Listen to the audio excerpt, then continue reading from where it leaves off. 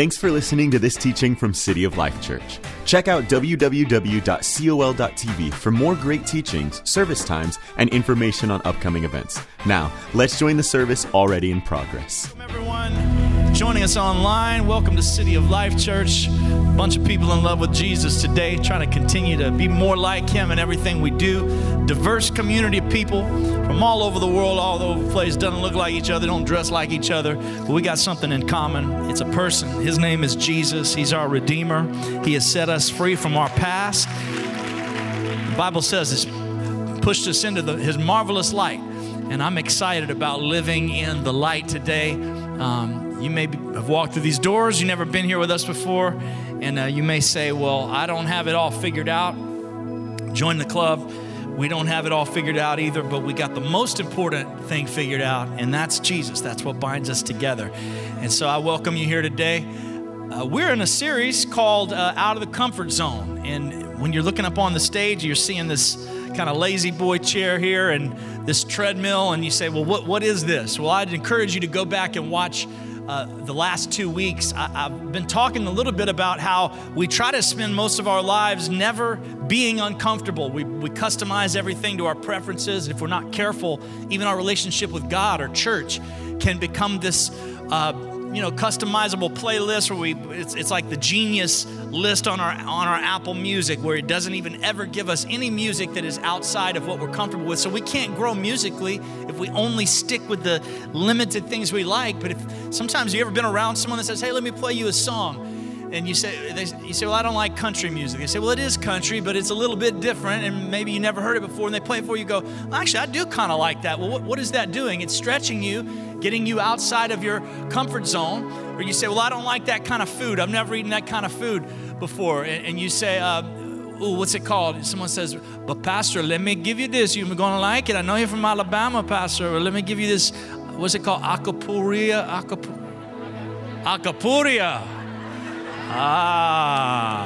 Amen. I like Acapulco. That's some good stuff right there. See, if I had that mentality, if I said, look, I'm from Alabama, I never heard of no Acapulco, I wouldn't know the power. Hold on, let me think of some more real quick. Don't tell me. What's that one I like? Hold on. Oh, pastelon. Can you imagine if this boy never tried no pastelon, how I'll be feeling? But once you get out of your comfort zone and you get over there and you get uncomfortable for a minute. We had some dinner with some amazing friends the other night. The husband, he's from Haiti. The wife, I think she's from Michigan or something. And man, he was making this Haitian food in there and just whipping it up. And I never had that particular dish before, but and my kid, you ever had that conversation with your kids? Now, kids, we're going over to someone's house for dinner. Whatever they put on that table, you will eat it. They're like, Dad, be quiet. You eat it all. They never had no Haitian food before. I'm going to tell you something. My kids was piling on the seconds and thirds. They didn't have to add. It was amazing. And what happened? You get outside. Are you here today? You get outside your comfort zone. You get outside your comfort. Spiritually, you get outside your comfort zone. You start doing things you've never done before. Church is not supposed to be some customizable thing where if everything is not perfect the way you like it, you go somewhere else. It's a family. It's a body. God puts people there the way He wishes, and we're not perfect. City of Life is not perfect. I'm not perfect. But what we're doing, we're growing together in the things of God to go where He's called us to go. That's what Out of the Comfort Zone is about. Last week, if you want to know what it's about, go check it out. I want to get into what this week is about. So this week, we're going to jump into Acts chapter 2, verses 25 through 38. Last week was called Hard to Live. This week is called Hard to Give. And Acts 20 says this: in everything I did, this is Paul speaking, I showed you that by this kind of hard work, we must help the weak, remembering the words Jesus Himself said, it's more blessed to give than to receive. When Paul had finished speaking, he knelt down with all of them and prayed. They all wept, and they embraced him and kissed him. What grieved them the most was his statement that they would never see his face again, and they accompanied him to the ship. Now, this is very dramatic, right? People weeping, crying, Paul kneeling down, praying with people. He said he's never going to see these people again. Who is this? He's talking to the people at the church of Ephesus, where he's just spent years of his life investing in relationships. And now God is calling him to go to Jerusalem where he knows he's going to die. So he's saying the last thing he will ever say to these people, which is generally the most important thing you will ever say to someone, is the last thing you say to them.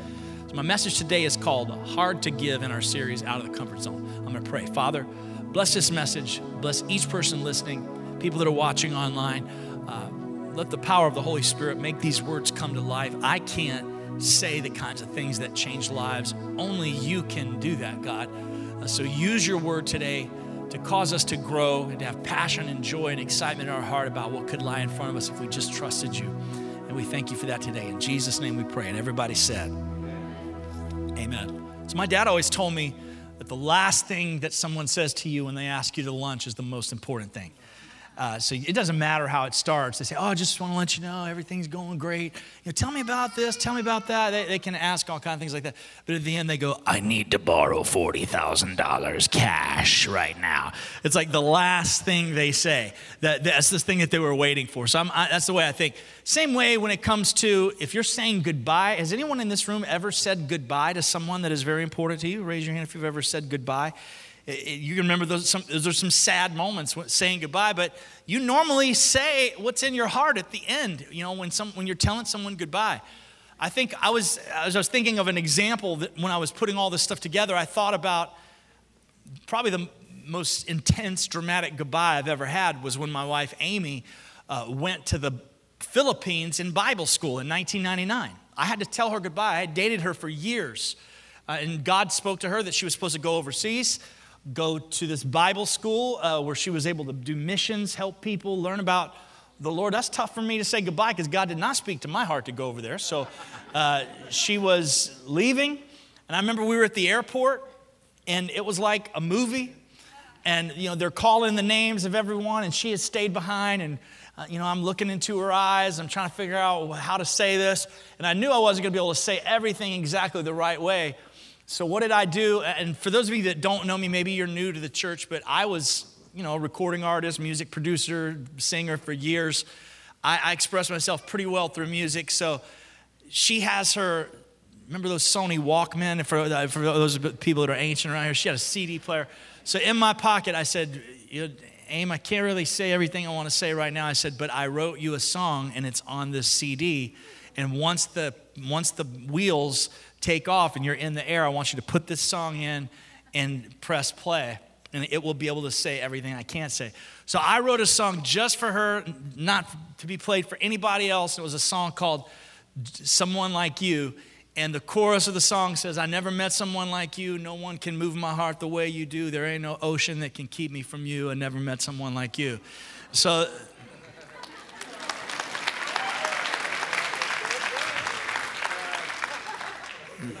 y'all didn't know your pastor had game, did you? That's what's up. That's what's up. Anyways, so yeah, she came back. But when she that's a good point. I like that. Yeah, she came back. I never thought about that. It worked. But when she told me about, I got in the air and I listened to the song and I cried, and I was able to convey my feelings the right way, but I saved probably some of the deepest things I had to say for that song. Why? It was the last thing I got. Now, thank God she came back, and I bought a house and said, marry me, and we got married, and everything is working out pretty well so far. But the story is to try to tell you, I said the most important thing I could say. Some of those lyrics were not for, the radio. It was just about our story. There was times in my life I needed to go find things, and she was there for me. Now you're out there trying to go do some things that you feel like God has for you, and I got to be there for you. That's what the story of the song was about, was just customized just for us. But Paul, after building these relationships with these people that he cares about deeply, the last thing that he says to them is this. He says, in everything I did, I showed you that by this kind of hard work, we must help the weak. Remembering the words of the Lord Jesus himself, it's more blessed to give than to receive. That's the last thing he says to these people that he loves and he has built his life with. The last thing he says is he's quoting Jesus. He says it's more blessed to give than to receive. If that's the last thing Paul said to those people, I think that's a pretty important message. Giving is more powerful than receiving. Giving is more powerful than receiving. This is receiving. This is giving. Okay? Most of us think, I can't wait until I receive this. I can't wait till I receive that. But what Paul was saying is there is a power in giving that once you start doing it, and once you start working, and once you start giving yourself away, you're going to find the joy in it. Many of us are miserable. Why? Because we've set our whole lives up to receive. Yeah. And when you receive and you receive and you receive, you miss out on the benefit of what life could look like if you just got the revelation of giving. Yeah. And now what I'm going to say is probably going to make you uncomfortable, but it's called out of the comfort zone. Why don't we give more? Not just financially, but why don't we give of ourselves more?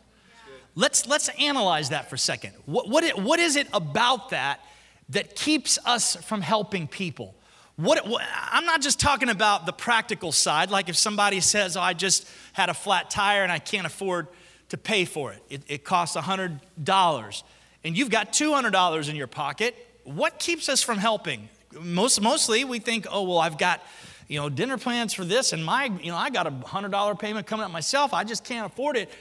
And we could help if we want to. We could figure out a way to work things out. We could be generous when God tugs on our heart to do it. Most of the times we could, but we don't. What is it? Let's trace that down to our hearts and figure out where that's coming from. How about this? I've got a submission for you. How about that giving represents giving away not just money or time, but control. It represents giving power away. When we give our money, we're giving power away. We have traded our time at our job or whatever we're paid for. That time turns into money, so that time is powerful. It represents our essence, who we are. They give us money for our time, and when we have that time, it represents control to do the things that we want to do. So when we give our money away, we're giving control away. That's why we want to keep our money. That's why we want to keep our time. When people say, I love this thing we do here at City of Life. We do it, pretty regularly now. And we're going to start doing it with more regularity. It's called I Love My City. It's a day we go out and just love the community. We do all these amazing projects all over the place for people.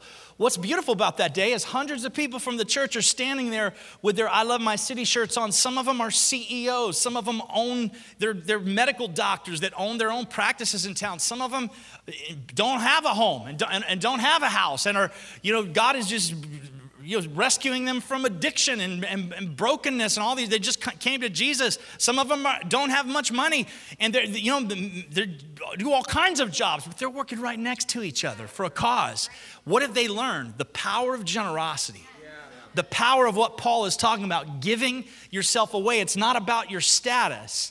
It's about your heart. God, the Bible says in 2 Samuel chapter 16, verse 7, it says, man looks on the outward appearance, but the Lord looks on the heart. He sees our heart. I want to make you uncomfortable today. I want to shake you up a little bit about this idea because it's hard to give. I want to get uncomfortable. Proverbs 11:24 says the world of the generous gets larger and larger. Is your world getting larger? If it's not, make yourself uncomfortable and ask why. Why is my world shrinking? Why when I get money in my pocket, does it seem like there's a hole in my pocket? Can anyone relate to that? I know that, I've told you this story. It's a true story. When I was very young, I was a recording artist. Early 90s. I was like 19, 20 years old. I'm making like $85,000, $90,000 a year just on music royalties and stuff. I had all this money, and I'm living out in Dallas, and I just broke. I could not keep money in my pocket. I thought if I ever could just get a certain amount of money that I would always have money. I just got news for you. If you don't learn how to honor God now and manage your money and time wisely, if you didn't have money with $10,000 a year, you won't have money with $10 million a year. You'll blow it all. You'll blow everything. If you don't establish the principles now, my dad, I called him, I said, Dad, can I borrow some money? He goes, what? He's like, are you crazy? I said, yeah, I don't have it. He's like, are you tithing? I was like, well, Dad, yeah, I mean, I give some stuff. And he's like, son, he's like, did I raise you that way? He's like, you better get faithful in your church. Because I had a pastor out there, Mike Hayes, Covenant Church, was my pastor. And honestly, I did not even go to church the right amount of times. I would go when I felt like it. I wasn't showing discipline in my life. So the moment my dad challenged me, I said, even though I'm not at my church at home, there's all kind of excuses why people don't go to church, why people don't tithe, why they don't give, why we're not generous. But at the end of the day, I was making it about me. I wanted to go when I felt like it. I wanted to give what I wanted to give, when I wanted to give, when I felt like it. But the moment I got challenged to be faithful to God, I have never had want since then. God has blessed me. He has blessed me in every possible way. He has taken care of me. I've gone up and down and all kind of stuff, but the one thing that is consistent through it all is God's favor has been on my life. Once I made a decision, I'm just going to draw a line in my life. We got to get uncomfortable. If your world is shrinking and it's not getting larger, maybe it's because you're not generous. So the question is, why aren't you generous? Because we understand generosity is a powerful trait. We all want to be generous, but what lies underneath it? What makes us generous? Well, rather than answering the question of what makes us generous, let's first answer the question of what makes us stingy. What makes us stingy? And the answer to that is when we leave out God and we leave out others. Okay, we're left with what? Me. I'm the only one left. If I leave out God and I leave out others, I'm stingy. I'm not giving to God. I'm not giving to others. I'm making my life about me. And that's self-centeredness. That means that my world revolves around me. Where would that come from? That sounds like the C.S. Lewis's definition of pride, the ruthless, sleepless, unsmiling concentration upon the self. That's what pride is. It's self-centeredness. So if I'm shaking you up and I'm shaking me up and I'm asking myself, why am I not more generous? Maybe pride, maybe I've built my world around me, what I'm comfortable with, rather than building my whole world around God and others. I built it around the wrong thing. So I'm not wanting to give my time, my talent, and my treasures to others. I'm not wanting to listen to Paul's advice that this is about work. It's about sowing seed. It's about, giving is so much better than receiving. I'm not living that kind of life because I'm too obsessed with myself. I want my world to get larger. And I'm just going to tell you something. If you're not generous, let God get a hold of your heart and remember what he did for you. That's the only thing that can humble you. And we give out of a response to the feeling of humility, to the state of being humbled. That causes us to want to give. I love the story in Luke 19 where Jesus goes to Jericho. He's really on the way to the cross, and he's preaching, and this guy named Zacchaeus, who is a crook, he's a tax collector. He bribes people, he threatens people, he steals people's money. They owe the government this amount. He'll add on additional percentages and take it for himself. They were the lowest of the low, hated in society, but he was interested in what Jesus was doing. So this dude hides in a tree. It's actually a short dude, like Danny DeVito or something. So he was like hiding up in this tree, and I always imagine him looking like Danny DeVito, And so he's up there in the tree listening for Jesus, and Jesus sees him, and he's like, Zacchaeus, come down from there. He says, I'm going to come to your house today. And what happens? Everyone that listens, so Zacchaeus is all a screwed up guy, but he wants to know about Jesus. I think there's a lot of people that are screwed up people, but maybe when we start talking about the power of God and how God can transform us, maybe we're just a little interested in, what is this all about? So I like that about the story, but Jesus doesn't ask him to raise his hand. He doesn't do anything. He just says, hey, dude, I'm coming to your house today. And everyone starts talking. They're like, ooh, Jesus is going to a sinner's house. I like this story because Jesus doesn't say, Zacchaeus, do you repent of your sins? He doesn't do anything like that. He literally just says, I'm coming to your house today. Sometimes just knowing that someone recognizes you. Just knowing that someone sees something valuable in you, wants to connect with you, knowing that God loves you or just sees who you are and wants to be with you, that alone. It says Zacchaeus stood up and said to the Lord, here and now, I give half my possessions to the poor.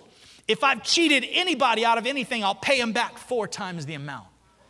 Wow. Look at the generosity that wells up in Zacchaeus simply because God has just spoken his name.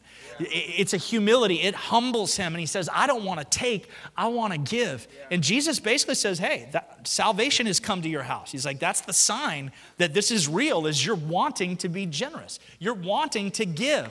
I love that so much. He humbled himself because of Jesus. He got the revelation that Paul was talking about, that is more blessed to give than to receive. He realized it's not about me. Somebody say, it's not about me. Look at the person next to you and point at him and say, it's not about me either. You thought I was going to say you. It's not about me either.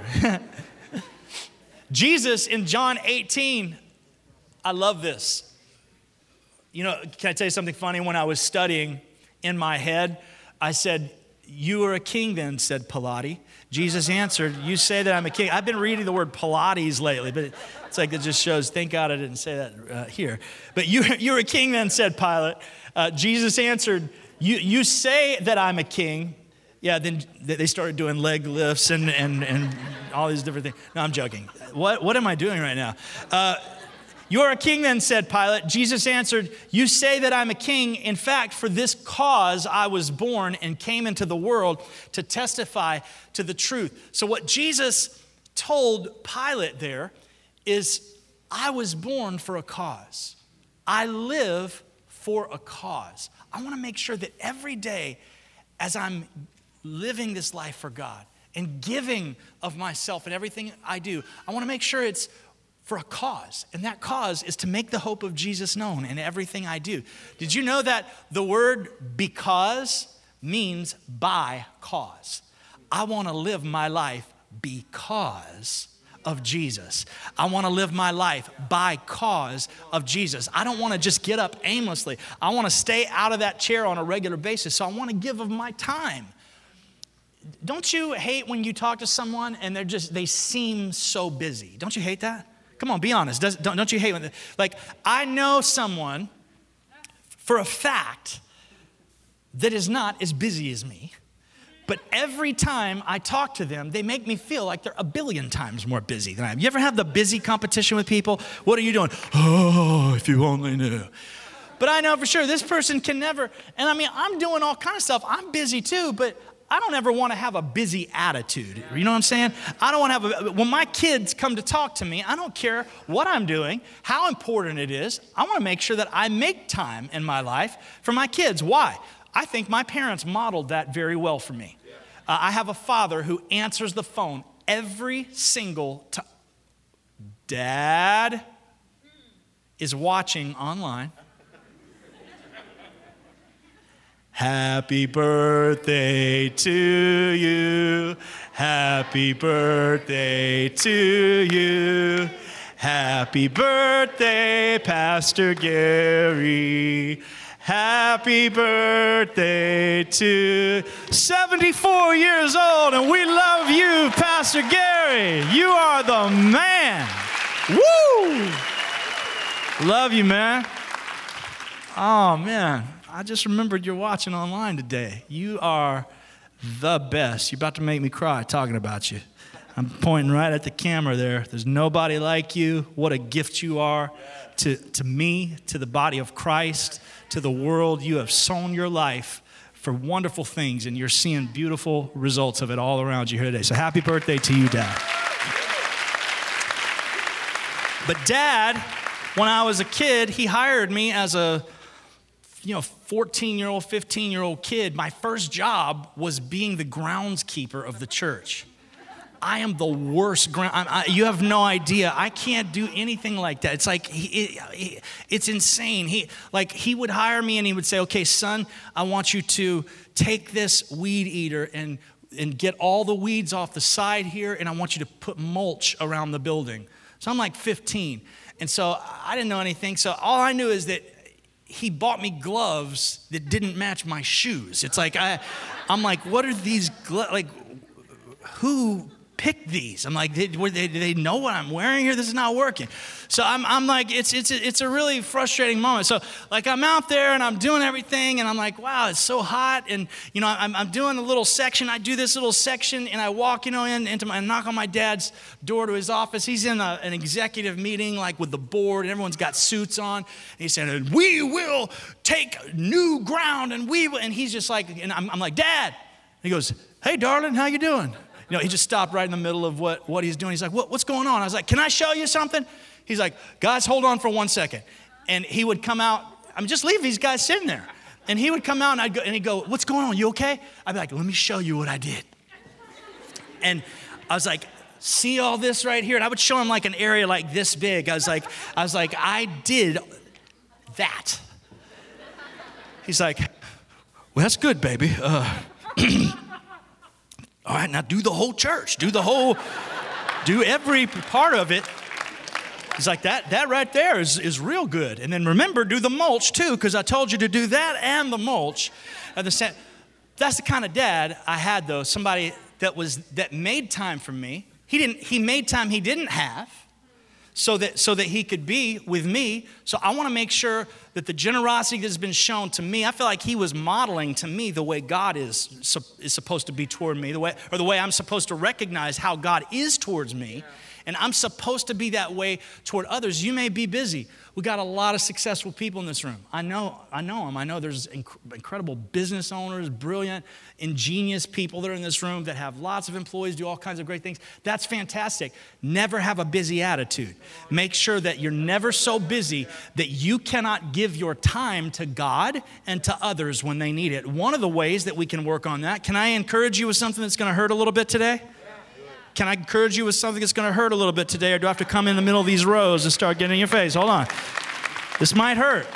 But here's a way that culturally as a church that we can know that we're in the same mindset. Here's a way you can manage your time. Never be on your phone when someone is talking to you in person. Just make a decision in your life that if your kids are talking to you or your spouse is talking to you or anyone, it doesn't matter what's going on. Now, what you could do is if something really important happened, you could say, please excuse me for 1 second. I am so sorry. You can deal with business in a business way, but make sure when you're done, put it away, look in their eyes and say, I'm here for you. What did you want to say? And let them continue. That's one way, because you have to ask yourself, do you think Jesus would do that to you? Do you think Jesus, if he was listening, if you said, Jesus, I need to talk to you about something. My heart is broken. He's going, hold on, there's something going on in Syria right now. Okay, let me deal with that. Hold on, there's something in Arkansas. Okay, that's going on. They need some dentistry over there. There's something going on here. That's a joke about Arkansas and bad teeth, but you kind of flew over your head. That's all right. I'm from the South. I'm allowed to do that. So anyways, do you think Jesus would constantly... We went from Arkansas here today. We're out of the woods, okay? We're good. We're clear. We're clear. All right, so I didn't think so. So Jesus wouldn't be continuing to go back and forth. He would give you his time, right? Say time, talent, treasure. Say time, talent, treasure. Those are all things that we give, and it's hard to give.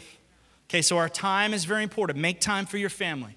Make time for people. Make time for volunteering. Did you know that volunteering, being a part of our dream team, jumping on our dream team, you may look up here and go, man, they got great singers, great worship, great, they got cameras, they got all the stuff figured out, they don't need me. That's nuts. Of course we need you. We're trying to build something to reach the world for Jesus. We need singers, we need musicians, we need cameramen, we need mixers, we need people that write movies. We're starting a studio that we're going to make more movies that are going to reach the world and TV shows that are going to reach the world. We need people to be involved in those things. So we need time. We need talent. We need people that will jump out there and give of what they're good at. And God also is looking at your treasure. How do you manage the treasure that he's given you? And I've got this example here today that I want to use about tithe. It's just an example that shows how difficult it is for us to just give a little bit, just a 10% idea. So I rarely ever talk on tithing. Our team and our elders and our pastors on a weekly basis, can we give it up for them the way they talk on a weekly basis? They come with something fresh and powerful. I appreciate them so much, and it's always honest and real from the heart. They really study and pray over those things to encourage people to unleash the power of generosity, to break the grip of materialism on our lives. That's what happens when we don't give. We're consumed with materialism. But I don't get to talk about this a lot. But in this particular analogy, when it comes to the tithe, look how difficult it is for us to just give 10% or to share 10%. We're supposed to be stewards, okay? We're not the owner of the house. What is a steward? A steward is a person who has been put in charge of the affairs of the house, the finances of the house. They're supposed to manage it for the person that does own it. Okay, so this is going to be tough for you to say, but put your hand on your heart and say, it's not my money. Come on, somebody say, it's God's money. So first of all, you got to believe that. God says he owns the cattle on 1,000 hills. He is Jehovah Jireh, your provider. Your boss doesn't pay your check. God pays your check. God puts the food on your table. You don't earn the money. You're faithful over the talents God has given you, but it's not earning. It's just God is blessing you and favoring you for your faithfulness. Okay, so he's the one that provides it. The provision comes from him. So this tithe is tough for us to give because you have to make do with the other 90%, and it's tough. But tithing is a biblical principle. Now, here is where we get backwards, is when you start talking about giving, people are like, oh, the church just wants money, and they're just trying to figure out a way to brainwash everyone. Can you just chill out for 1 second? Give me an opportunity to just talk. My gosh, you're interrupting me in your brain already. It's like quiet down. Okay, Genesis chapter 14 is a story of Abraham that he wins a battle, and the priest that is before the law was even established, the priest Melchizedek says, blessed be Abram by God Most High, creator of heaven and earth. He says, and praise be to God Most High who delivered your enemies into your hand. So the priest blesses him, and it says, and Abraham gave him 1/10 of everything. He tithed to the priest, to the man of God, to the house of God. However you want to say it, he tithed and gave 1/10. So we see that before the implementation of the law, where God required Israel to give 1/10, which he did, before that ever happened, the tithe showed that it is a natural response to God's faithfulness, that when God is faithful to you, that you should give something that represents about 1/10. That's what it's showing. Then we see Malachi 3:8, after the law was already established, God says, will a man rob God? He says, yet you do rob me. And you ask, how are we robbing you? And he answers, in tithes and offerings. You're under a curse. The whole nation, because you're robbing me. Bring the whole tithe into the storehouse, that there may be food in my house. Test me in this and see if I'll not throw open the floodgates of heaven and pour out so much blessing that you can't contain it. I'll prevent pests from devouring your crops, and the vines in your fields will not drop off the fruit before it's ripe, says the Lord Almighty. So we see tithing before the law. We see tithing during the law. And now I'm going to show you in Matthew 23:23 where Jesus is the fulfillment of the law. So even after the law, Jesus came and in himself fulfilled everything the law had to offer. But he says to the Pharisees, woe to you, because you give 1/10 of your spices, mint, dill, and cumin, but you've neglected the more important matters of the law, justice, mercy, and faithfulness. He said, you should have kept doing the first thing while still doing the rest of the things that I just mentioned. So he's saying, keep tithing. Tithing is important. So this is post-law, the fulfillment of the law. Jesus is saying, keep tithing. That should be your natural response to God. But don't forget to do other important things like justice, mercy, grace, kindness, all these things. So my point is this. Tithing is a principle that shows us that when our heart is right toward God, we should naturally be giving. It shows us an area. I like the idea of 10% because it means no matter who you are. If you're poor or if you're rich, it's not equal giving, it's equal sacrifice. It means everybody gives the same percentage. I love that. But here is a principle to show you that when we don't give, we shouldn't go, well, it's not the law, so I'm not giving. That's a terrible mentality. I want to give you an idea that I feel like the Lord gave me. I've never heard this before, but I just came up with this little story. Imagine if you took your family out to a dinner. Incredible dinner. You're celebrating something huge. Great, classy, nice restaurant. Bunch of people there. And this server, let's say she's a single mom, hardworking lady, so prepared, comes up, hey guys, welcome here today. Welcome to our restaurant. There's a couple of specials that are off the menu tonight. We've got grilled Atlantic swordfish, and we've got a really nice side. I mean, she just goes through the whole thing, and it's just amazing. She gets everyone's drink order. She remembers everything. She doesn't even have to write anything down. Goes, gets it, brings everything out. The food is on time. The apps are out on time. You've just finished your last sip of Diet Coke, which is really important, as it's going up the straw, and before it even gets in your mouth, boom, what's in front of you? A brand new fresh one. You don't even ask her anything. It's just perfect service. Everything is great. You don't have anything to worry about. Just focus on what's happening at the table. At the end of the meal, the check comes. It's a big check. You got it. You went to a nice restaurant, took a big team. The check is $300. It's a huge check. And your son is sitting next to you. And you open the check and you look, and it's got the top, $300, and then it says tip. And down at the bottom, it says total. It says amount, tip, total. And on the tip section, you write 0. And down at the bottom, you write $300 and you sign it. And your son says, Dad, why did you write 0 in the tip area? And you say, it's not the law that I give. I don't have to give. According to the law, I don't have to give a tip. And he goes, oh, really? Is that what I should do? Yeah, you don't ever have to tip. You don't have to, because you won't go to jail. If you don't tip, you're not going to go to jail. It's not law. See,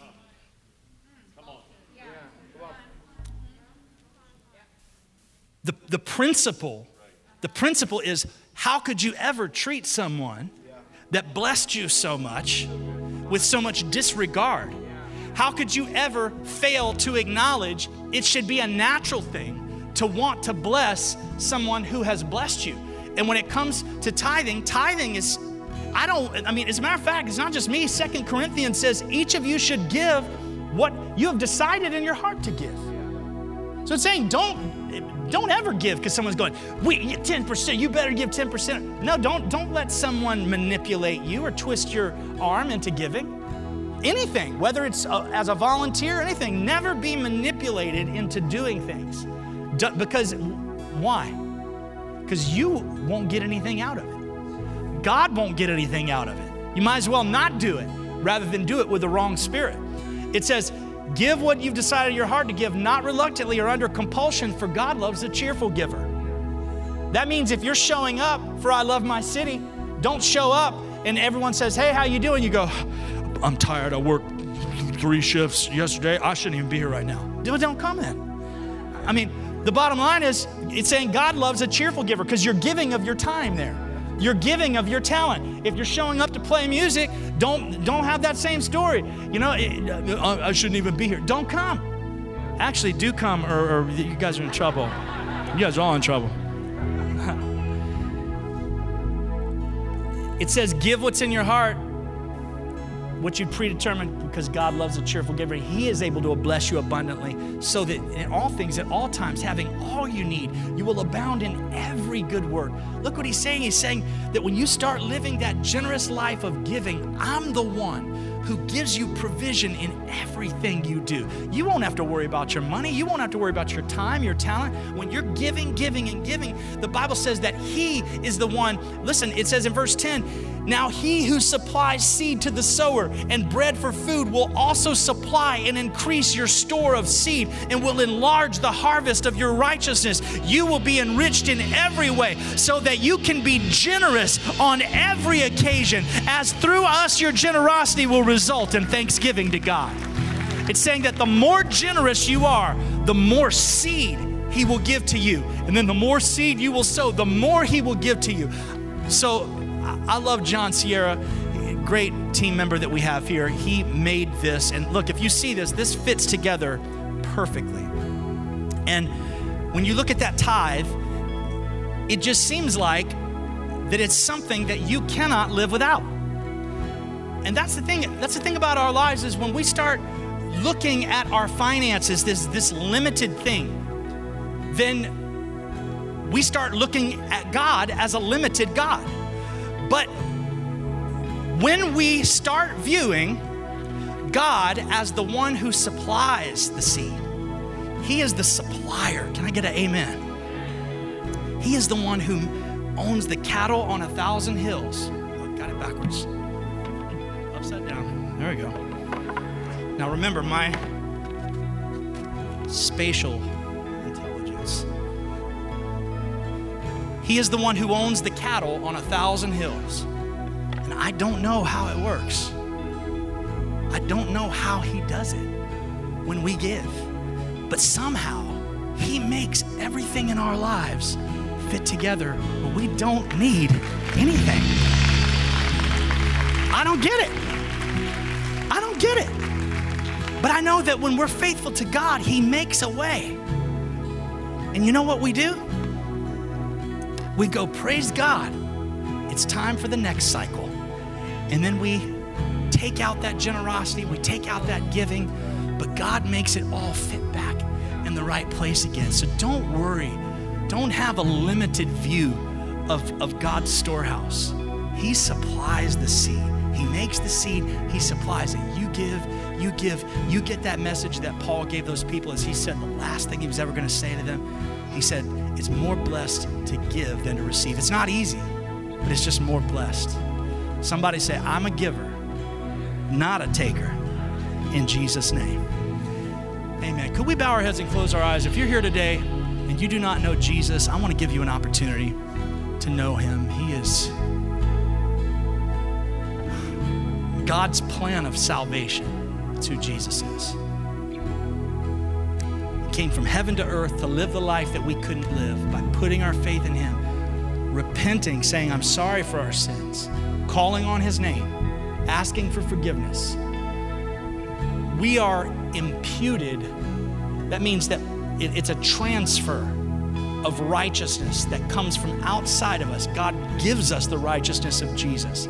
It covers up and removes all sin from our lives through Jesus. But first we have to acknowledge him and repent and say, Lord, I'm sorry. If you've never done that today, I want to give you an opportunity to do so. Those that are in the room and are watching online, if your heart is not right with God, don't walk out of here unsure of that. We're not guaranteed. We don't know that we're going to live another day. We don't know. But what we can know right now is that our life is in right standing with God by saying, Lord, I'm sorry for my sins.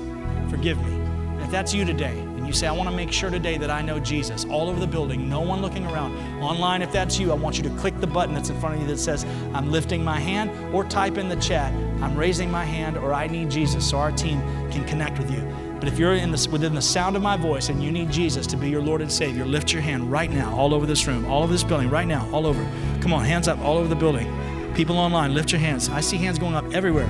I believe people are lifting their hands online. I believe lives are being changed. I'm going to ask you to pray this prayer with me out loud.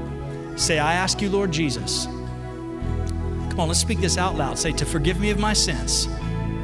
I'm turning away from the old life, walking into a brand new life with you, Lord. I will never be the same. I'm sorry for my sins. Thank you for rising from that grave to give me eternal life. It all begins today. Show me how to live a life of generosity. Show me how to live a life of giving, and I'll serve you all the days of my life. In Jesus' name, amen. This concludes the teaching. If you'd like to support what God is doing here at City of Life, click on the Give button at www.col.tv or text a dollar amount to the number 855-997-6900. We hope you'll join us again.